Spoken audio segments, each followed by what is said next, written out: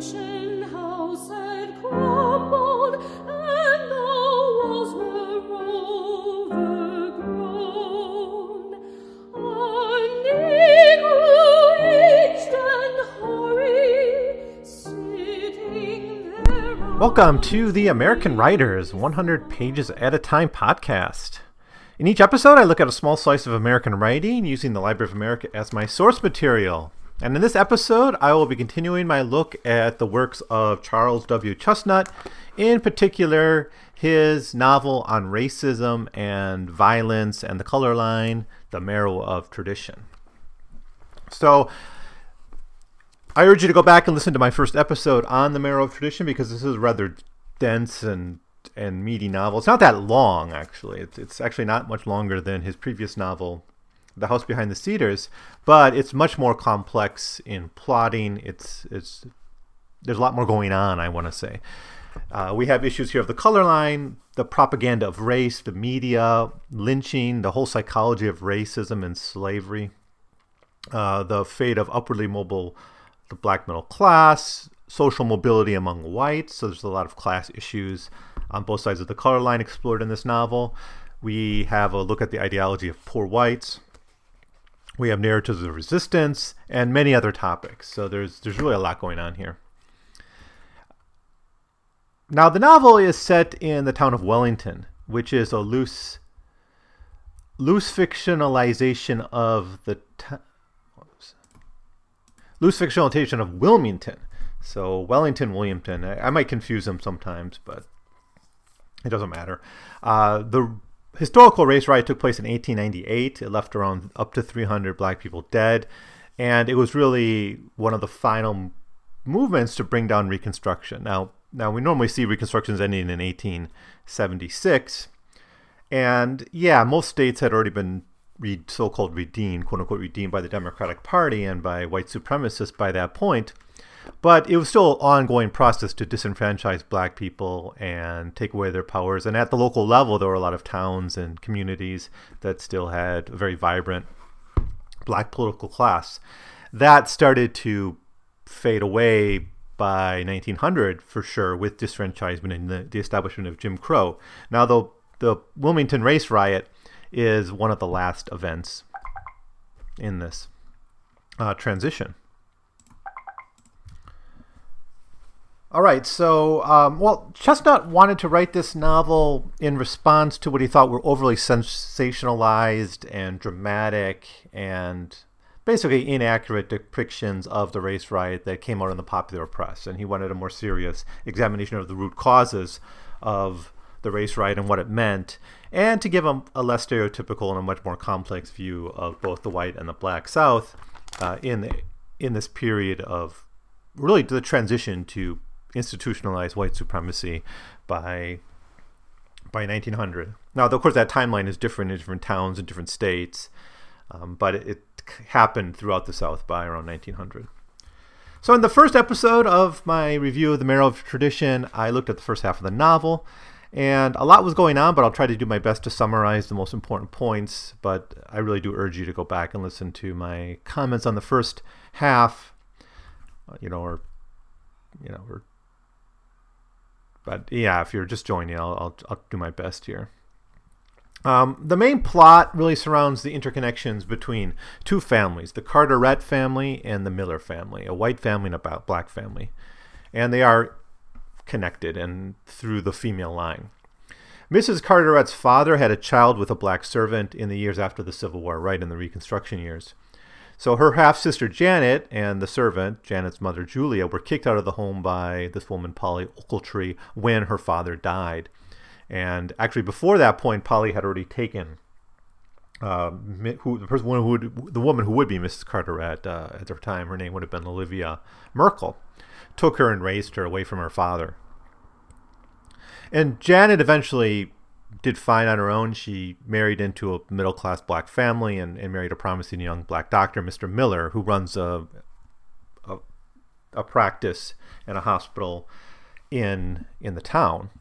Mrs. Carteret, meanwhile, has a child in the early pages of the novel. Now, their servant, Mammy Jane, thinks that the child is ill-fated and that bad luck does befall him. In fact, he does have some bad luck. He almost falls a piece of toy that requires surgery, and later he almost falls out a window. Now, both of these events have a very loose connection to the Millers, which increases this idea that something about the Miller, or I guess Janet's family, is bringing bad luck to the Carteret's new child. Dodie is his name.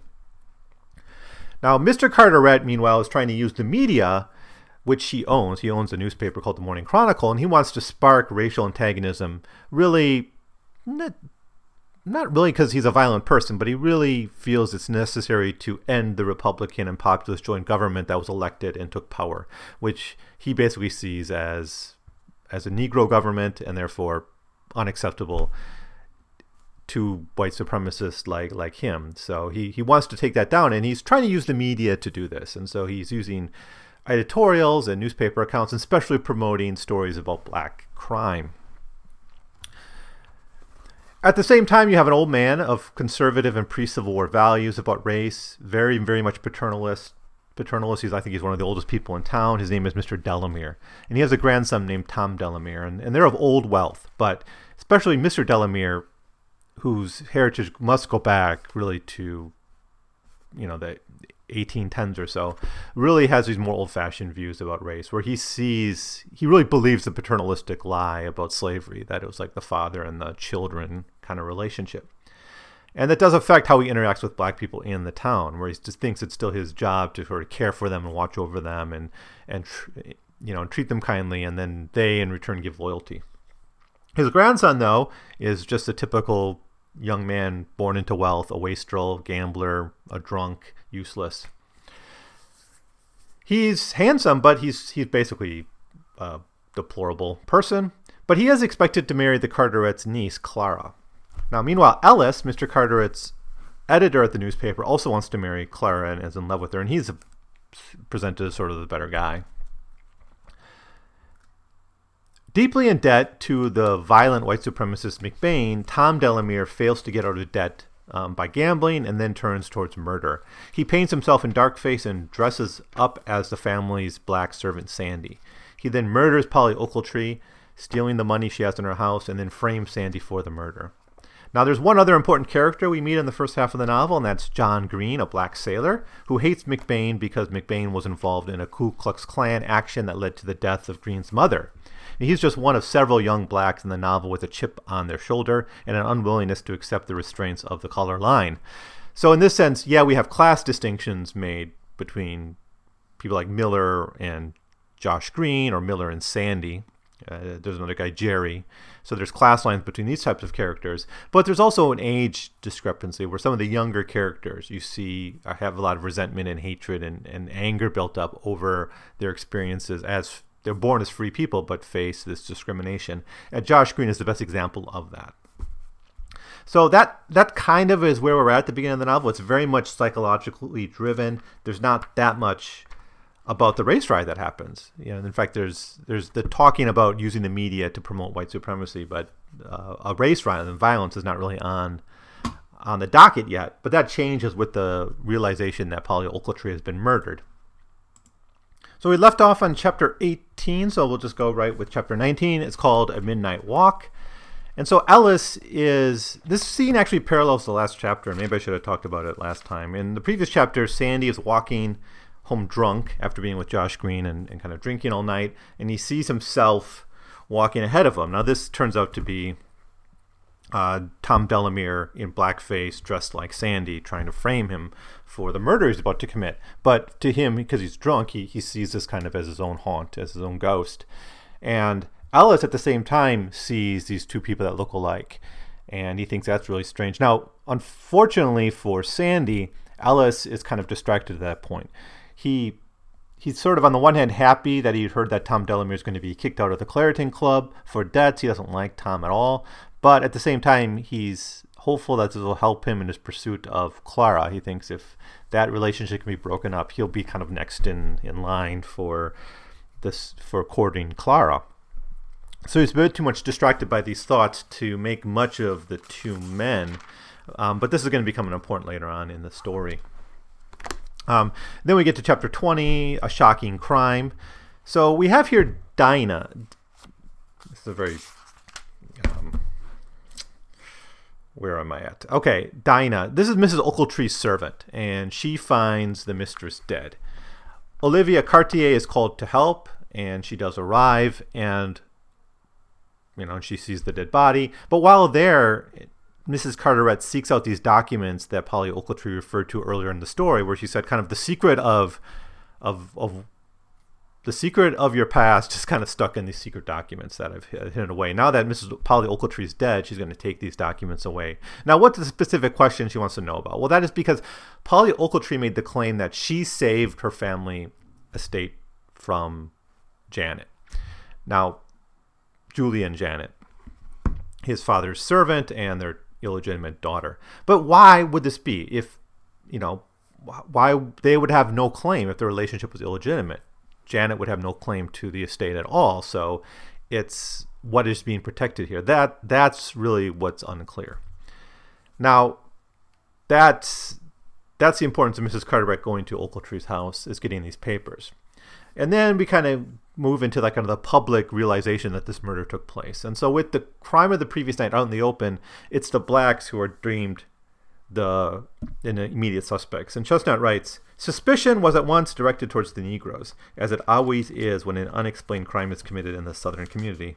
The suspicion was not entirely an illogical one, having been for generations trained up to thriftlessness, theft, and immorality against which only 30 years of very limited opportunity can be offset, during which brief periods they had been denied in large measure the helpful social stimulus and sympathy which holds most men in the path of rectitude. Colored people might reasonably be expected to commit at least a share of crime proportionate to their numbers.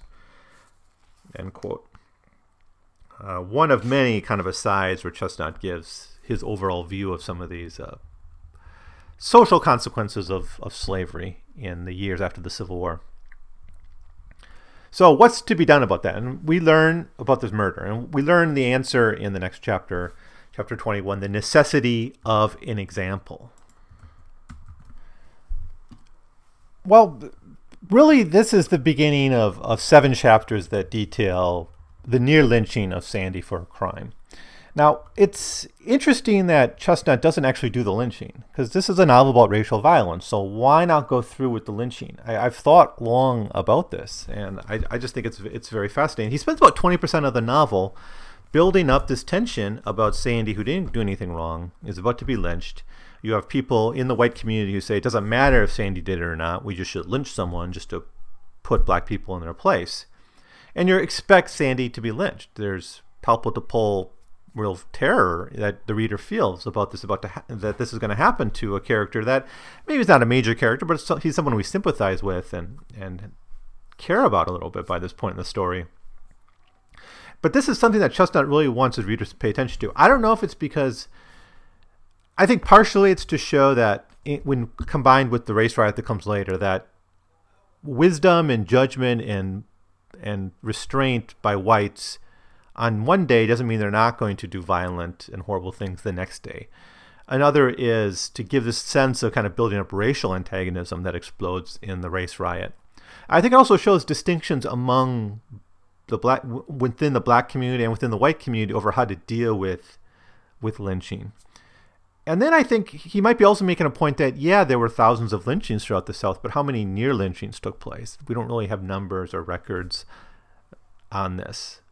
And that this happens a lot too. So the threat of lynching went above and beyond the actual lynchings that took place, right? That there was always this danger. And so all black people lived in fear of this, even if their town didn't have a lynching. They probably had events like this where lynchings nearly happened or were threatened or talked about openly. So he might have been doing a couple things in this chapter. Now, the major political conspirators of the story, it's always this triad of people. It's Major Carteret, Captain McBain, and General Belmont. And they always meet in the Morning Chronicle to talk about what they're going to put on the press and what they're going to do.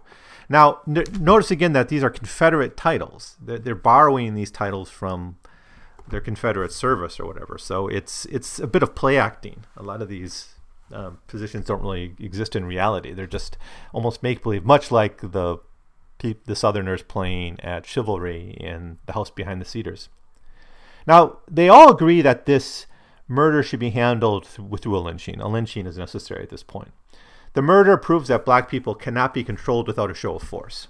Now, Carteret wants to get the right man, and it's been suggested that Sandy's the murderer. In fact, it was Jerry, the black servant of the newspaper office, who identifies Sandy as the one who committed the crime. And Sandy's arrested. But still, Carteret wants to make sure he gets the right man. McBain, though, thinks that any black person lynched will make the point. It doesn't matter, right? And he actually says at one point, lynching an innocent man might be better. Now, yeah, Chestnut really wants us to hate McBain, but, we can't forget that Carteret and Belmont are also talking about straight up murder here. They just want to murder the guilty man. Now, because Jerry does identify Sandy, Belmont praises him and lets him keep the change after ordering a few of these drinks they like. They're called Calhoun cocktails. They're actually drinks made by John C. Calhoun or invented by John C. Calhoun back before the Civil War. And they talk about the need for a special edition, which is going to promote the need for a lynching. So, quote, Carteret immediately put into press an extra edition of the Morning Chronicle, which was soon upon the streets giving details of the crime, which was characterized as an atrocious assault upon a defenseless old lady whose age and sex would have protected her from harm by the hands of anyone but a brute of the lowest human form. Unquote. Now, remember, this is a big strategy of the Morning Chronicle to build up resentment towards this government in the town, is to use crime as the propaganda tool. All right, chapter 22 has a weird title, How Not to Prevent a Lynching.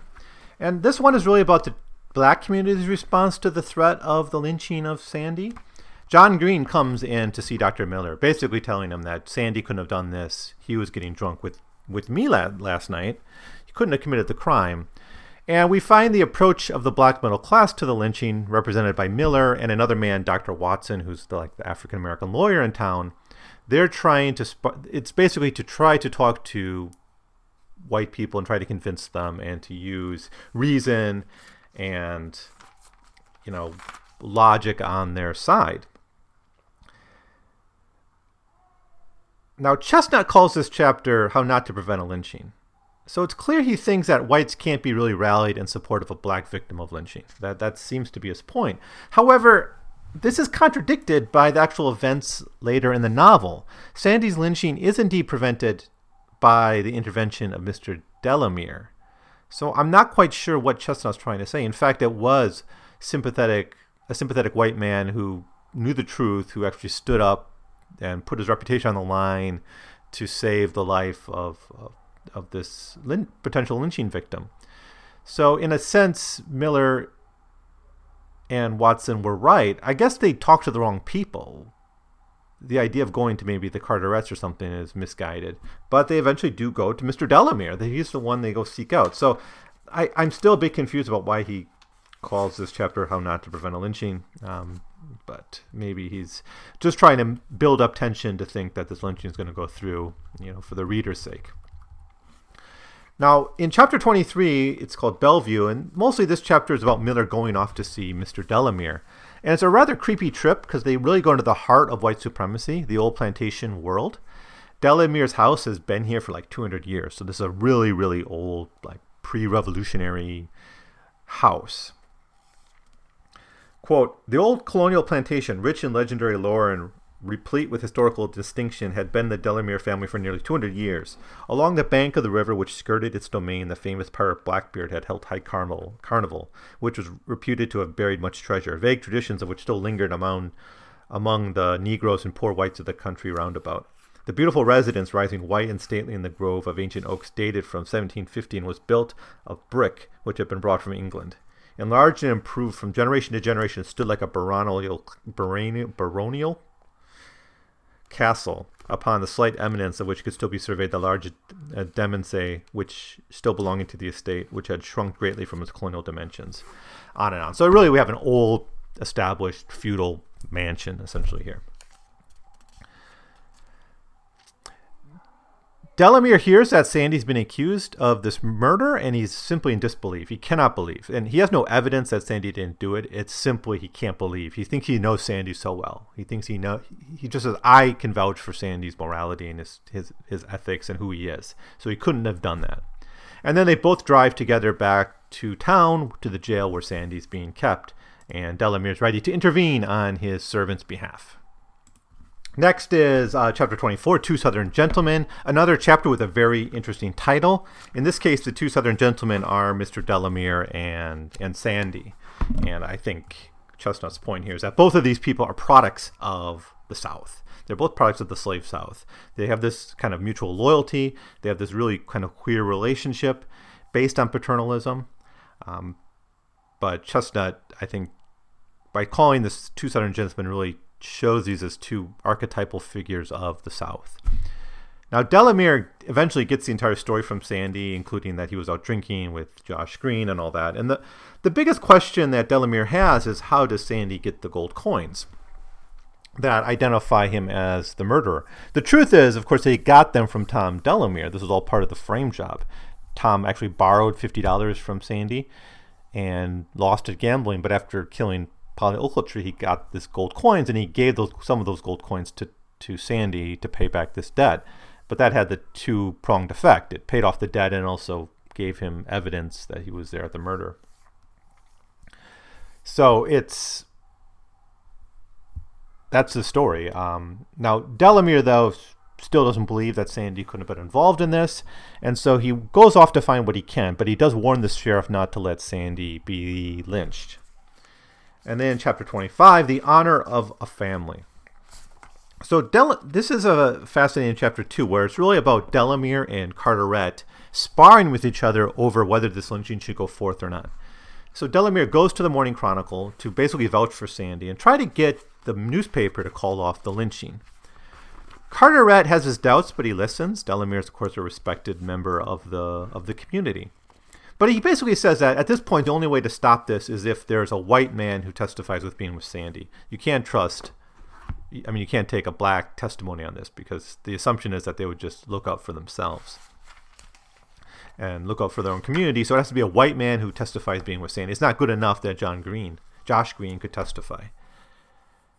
Delamere is told, so Carteret tells Delamere that you think you know Sandy so well, and I believe that you think that. But the fact is, you can't know someone deep down, and especially not a black person. And he says, I can prove this to you. And Delamere says, well, how?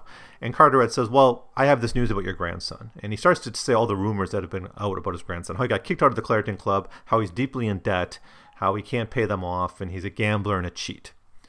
Delamere realizes at this point, this is all news to him actually, but he realizes that maybe his son is worthless, and he covered that up really well. But Sandy is still, truthful, loyal to me.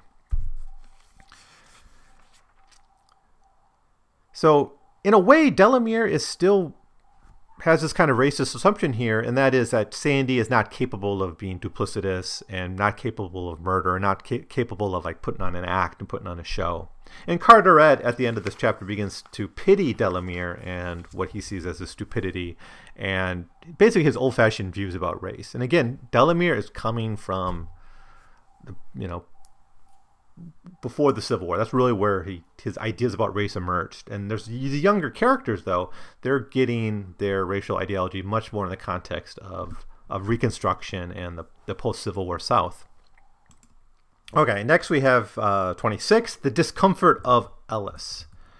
So, as we saw before, the previous night, Ellis saw this strange occurrence with these two men dressed the same, but he was kind of distracted by his own relationship troubles. But now that he's learned that Sandy's been put in jail and that he's set up to be lynched, and he starts to doubt the truth of these accusations, he starts to connect this to the two men he saw the previous night, and he thinks that he jumps to the conclusion that Tom Delamere is the murderer. And his evidence for this is he thinks back to the cakewalk where he saw Sandy dance there, and he says that his movements are not what he saw, and what he actually was seeing at night was a white man pretending to be a black person, and that it's certain a caricature or a certain stereotype of how black people walked and moved around, and that was being parodied by someone. And so this leads him to believe that it couldn't have been Sandy. In fact, it was Tom Delamere. Now, this is a bit self-serving. I don't know how he was able to identify Tom Delamere except just by circumstantial evidence. He is worried about doing this, though, because if he decides to intervene, he's worried that this will ruin his relationship with Clara and with the Carterets more generally, because it's also his job is connected to them. We do get a little bit about Ellis's background in this chapter, particularly the fact that he comes from a Quaker family, a Southern Quaker family, that really doesn't have the deep racist traditions. He's actually from a Whig family, a non-slaveholding family. And like many other people of non-slaveholding Southerners, he did support the South in the Civil War, but he has a tradition, and his family has a tradition of sort of anti-slavery thought, and this helps lead him to the decision that he should do something to try to, prevent the lynching of Sandy. And all these events reach their climax in chapter 27, the vagrancies of the higher law. So this is a very detailed climax to this subplot. Delamere investigates his grandson's room, and he finds plenty of evidence that he was, in fact, murdered by Polly Ochiltree. There's the gambling, there's the cards, I think they find some of the gold that were there. So he asks around to basically prop up his evidence, and he finds some more clues, like based on when he came in the previous night and all that. So Delamere takes all this to Carteret, and Carteret listens to it and says, yeah, we probably shouldn't lynch this guy. We should stop it if we can. And as was established before, Carteret cares about getting the right person. And so they said the lynching should be stopped, but how to do this without revealing that Tom Delamere did it and ruin the Delamere's reputation. Mr. Delamere says, no, I disown my grandson. You can throw him in jail. I don't care. But Carteret is a little bit more practical, and he says, no, we got to protect your family's reputation, and we cannot really accuse Tom of it. And plus, the public's been worked up for lynching, so to go back down now would be tantamount to surrendering the moral high ground to the black community in town. So Carteret decides to have Delamere swear before the court that Sandy was with him all the previous night. This will stop the lynching, but it will leave the crime essentially unsolved. Carteret then uses the press to call off the lynching. Delamere rewrites his will after this event. He gives much of his money to Sandy, and he gives the rest to Dr. Miller and to his hospital. But he dies pretty much within an hour or so of writing his will. Tom is completely disowned in this will as well. General Belmont hides the will. He thinks he might be able to use it against Tom Delamere or use it in some way to his advantage in the future.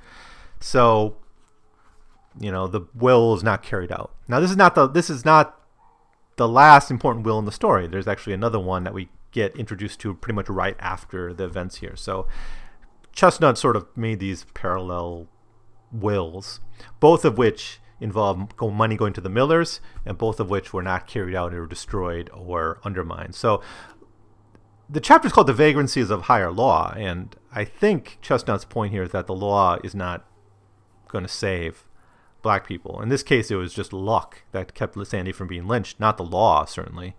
And the law prevented a relatively honest man, Delamere, of trying to, give something to a servant who he thinks has been wrongly accused and wrongly treated. So then, chapter 28, In Season and Out. So we get a sort of a calm before the storm here between the near lynching and the race riot that will be the climax of the novel. Carteret takes on Sandy as his servant because Tom doesn't. Tom, I think, leaves him literally like one suit of clothes, despite him having an substantial inheritance from Tom's father or grandfather. But we get a broader picture of what's going on in the state, and that is the state moves to take voting rights away from blacks. This chapter has a brief summary of how this often worked and how southern states in the Jim Crow years got around the 15th Amendment, which, of course, states could not create voting laws that would discriminate based on race. That was against the Constitution, but still, how then were blacks disenfranchised? There was a lot of ways of doing this. In fact, Chestnut wrote a whole essay, which I'll talk about in a couple episodes from now, on this very issue.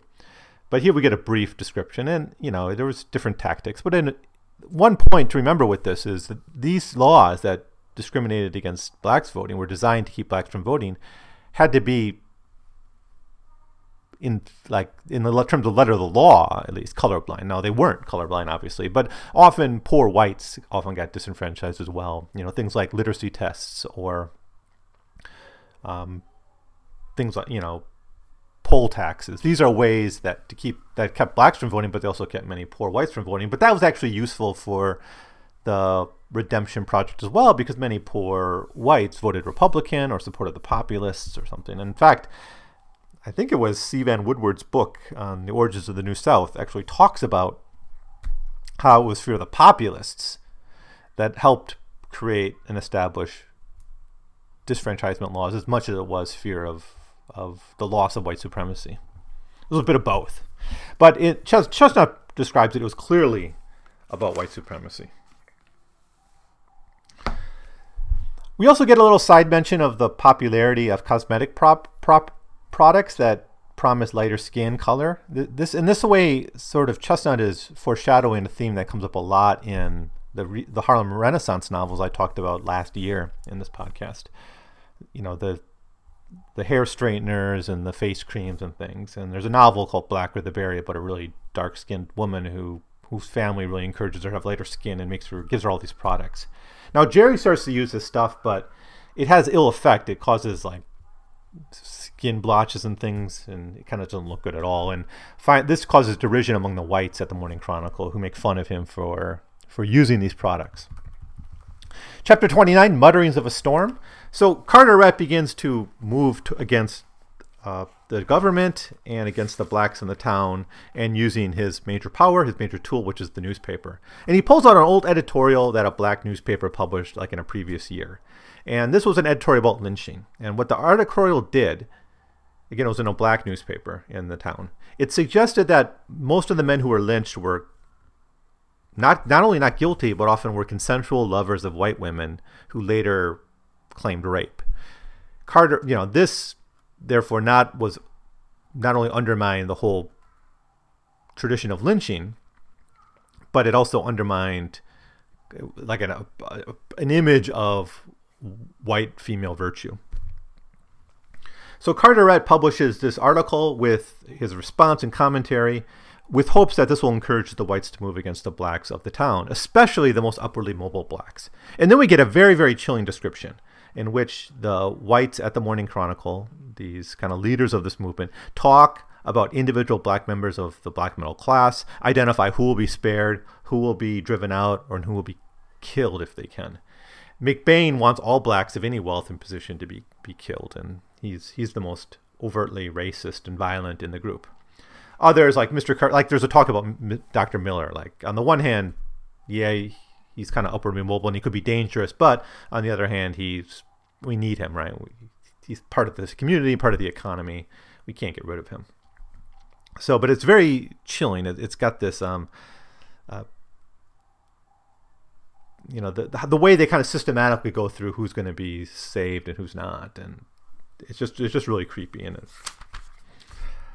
Then chapter 30, the missing papers. So I don't know why it takes her so long, but Olivia Cartier finally gets at the papers that she retrieved from Polly Ochiltree.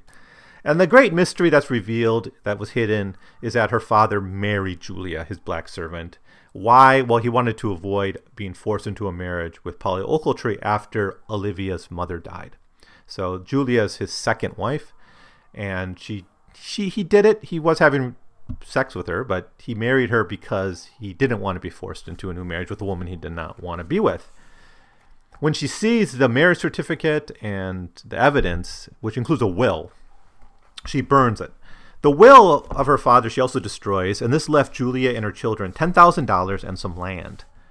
Also in the papers is a letter from her father, and this explains to the reader, and I think it was directed to Mr. Delamere, actually. It explains why he married Julia, and it says that if it will help her in the future, he is willing that this truth comes out to the public.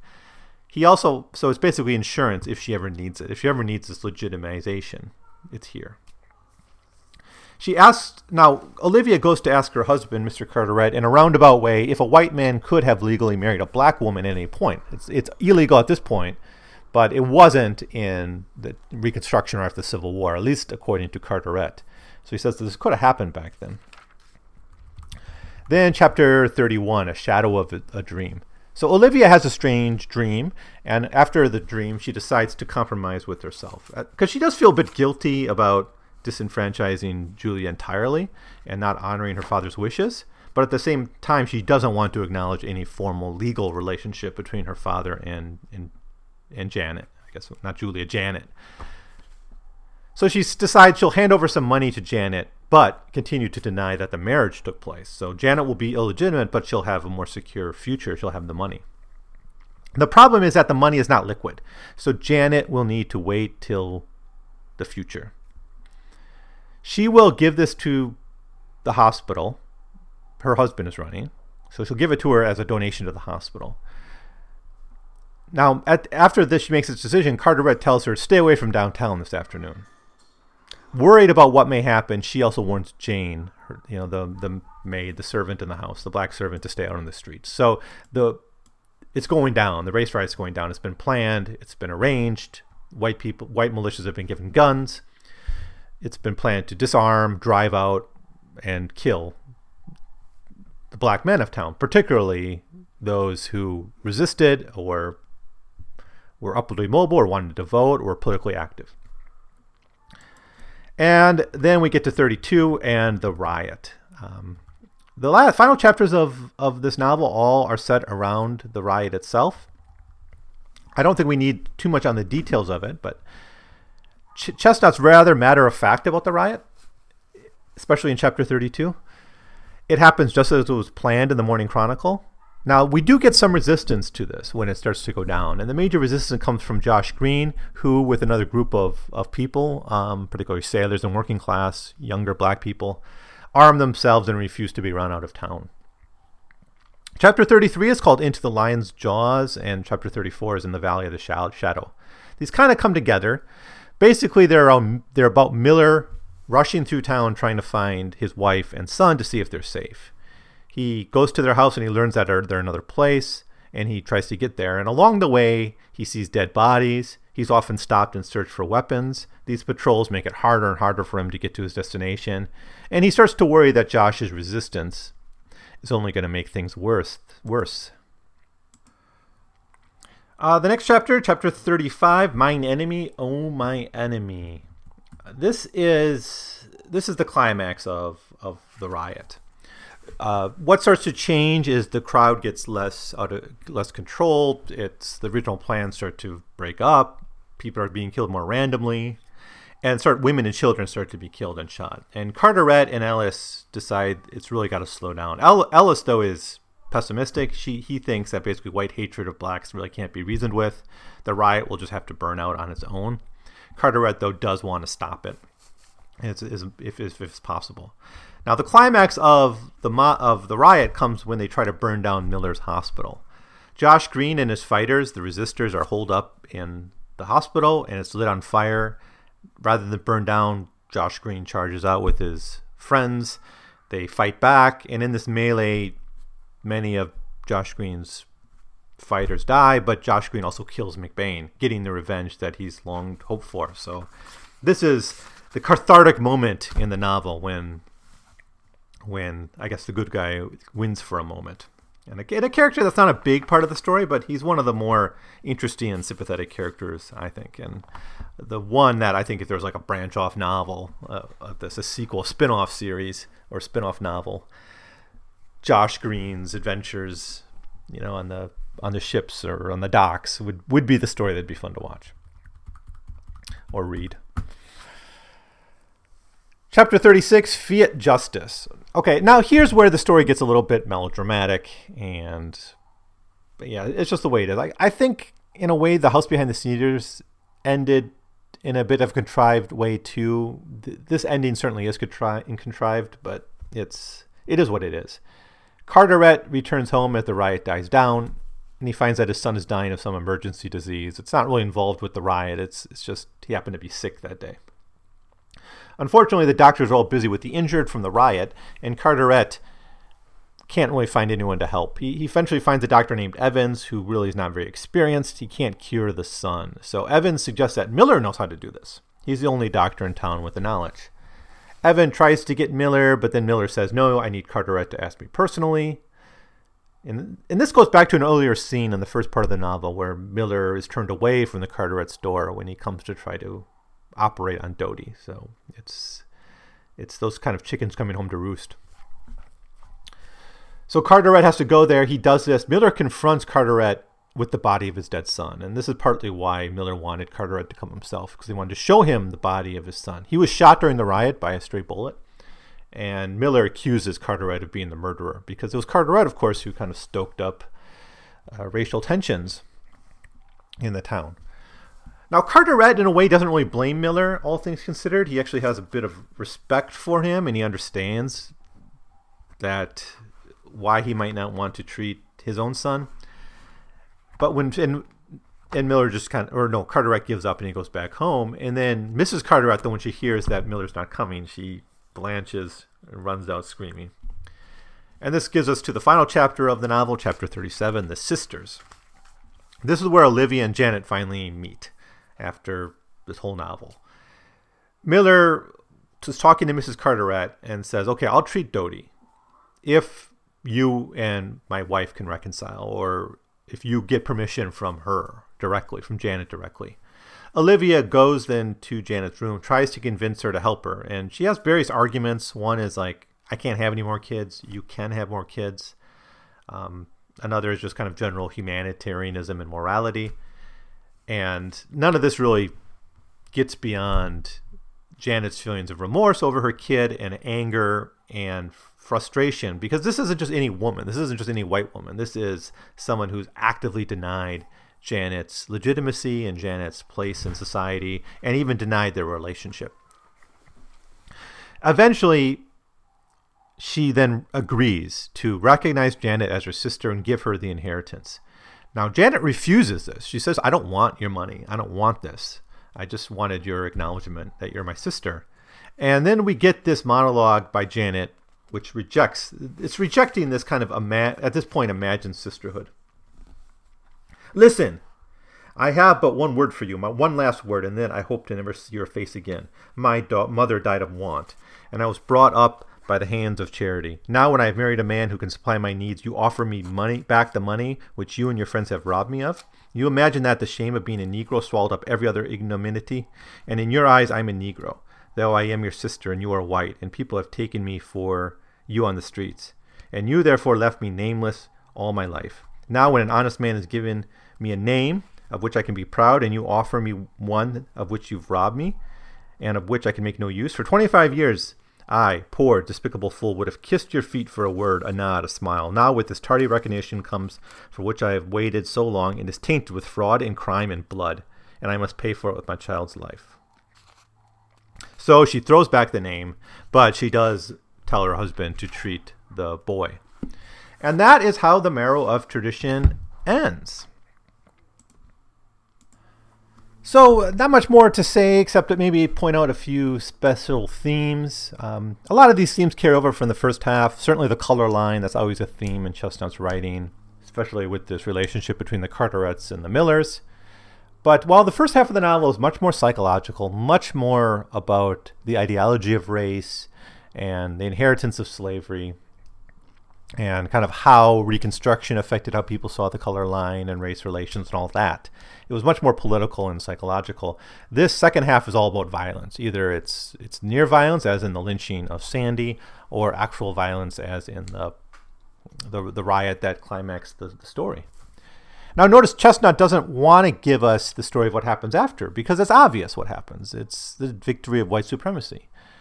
The black community will be repressed. Their voting rights will be taken away. They will lose political power, and lynchings will continue, and that's going to be the way of things. And from Chestnut's point of view, that was going to be the way of things for a while. Now, he talks in some of his essays about how he thinks there's a way out, but he doesn't really think it come from the South. He has more hope kind of in the North and in Northern traditions and institutions kind of fixing things, but he doesn't think the South can kind of get out of these cycles. So anyways, what do we have to add here? I think lynching and racial violence is certainly a big theme here. Just how white supremacy worked on many different levels, right? It worked on the level of the media. It worked on the level of ideology and racism and the economy and poverty, right? Characters like Jerry, who are willing to do anything for a tip, are a sign of just how economic economy could be used as a weapon against poor black people. The ages are paired against each other. Classes are paired against each other. But then if this all fails, there's always the lynching. There's always the race riot if push comes to shove. And I think that's partially Chestnut's point here. We also have a lot here on paternalism, especially because we get a closer window into the relationship between Delamere and Sandy. Again, they're very much the old way. It's presented as the way things were before. And the younger whites and the younger black people have no patience for paternalism anymore. The younger black people find paternalism disgusting and offensive, especially people like Josh Green. And even younger whites are not very sympathetic to paternalism, seeing Delamere as kind of an old joke. But paternalism is still there in how some whites and some blacks interact, and especially those who remember slavery and had their formative years before slavery ended. But I think one more thing to say is that there is a narrative of resistance here. We don't get that much of it, and unfortunately it's a resistance aimed ultimately for revenge, and that's how it reaches its climax. But there are characters, especially younger black people, who are not willing to bow down and be just quiet victims of white supremacy. They are willing to stand up, and I think that's what makes Josh Green such a fascinating and important character in this novel. So that's my thoughts on the Marrow of Tradition.